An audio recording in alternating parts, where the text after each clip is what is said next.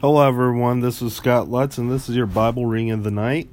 Today we will be reading out Matthew chapter 17. This is the Transfiguration. It's actually one of my favorite stories of the Bible, so let's go ahead and get started, and then we will be going on to reading the full chapter.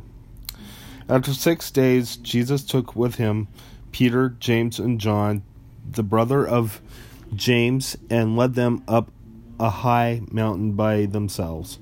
There he was transfigured before them. His face shone like the sun, and his clothes became as white as the light. Just then there appeared before them Moses and Elijah, talking with Jesus. Peter said to Jesus, "Lord, it is good for us to be here. If you wish, I will put up 3 shelters, one for you, one for Moses, and one for Elijah." While he was still speaking, a bright cloud enveloped them, and a voice from the cloud said, "This is my son, whom I love. With him I am well pleased. Listen to him." When the disciples heard this, they fell face down to the ground, terrified.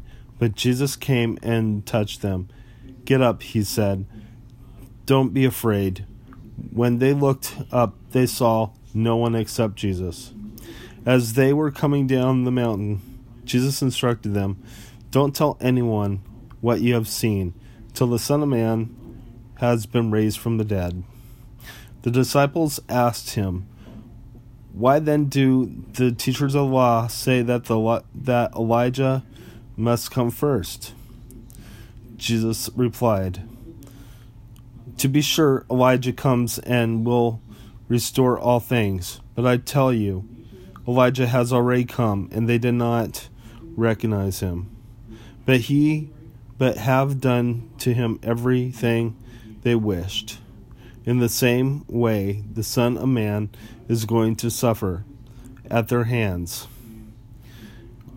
Then the disciples understood that he was talking to them about John the Baptist.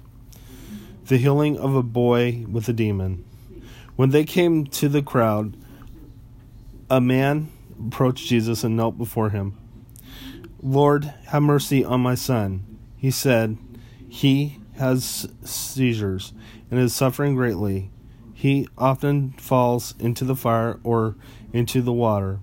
And I brought him to your disciples, but they could not heal him." "O unbelieving and perverse generation," Jesus replied, "how long shall I stay with you? How long shall I put up with you? Bring the boy here to me." Jesus rebuked the demon, and it came out of the boy, and he was healed from that moment. Then the disciples came to Jesus in private and asked, "Why couldn't we drive it out?" He replied, "Because you have so little faith. I tell you the truth. If you have faith as small as a mustard seed, you can say to this mountain, 'Move from here to there,' and it will move. Nothing will be impossible for you."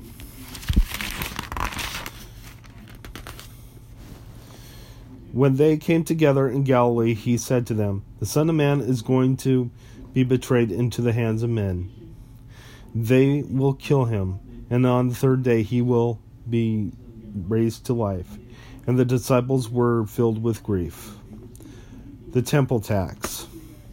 After Jesus and his disciples arrived in Capernaum, the collectors of two drachma tax came to Peter and asked, "Doesn't your teacher pay the temple tax?" "Yes," he said. "Yes, he does," he replied. When Peter came into the house, Jesus was the first to speak. "What do you think, Simon?" he asked. "From whom do the kings of the earth collect duty and taxes? From their own sons and from others?" "From others," Peter answered. "The sons are exempt," Jesus said to him, "but so that we may not offend them, go to the lake and throw out your line.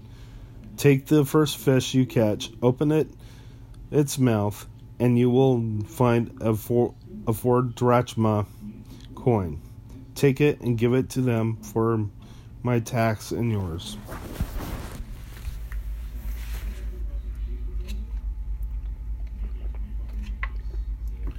Let's go ahead and pray.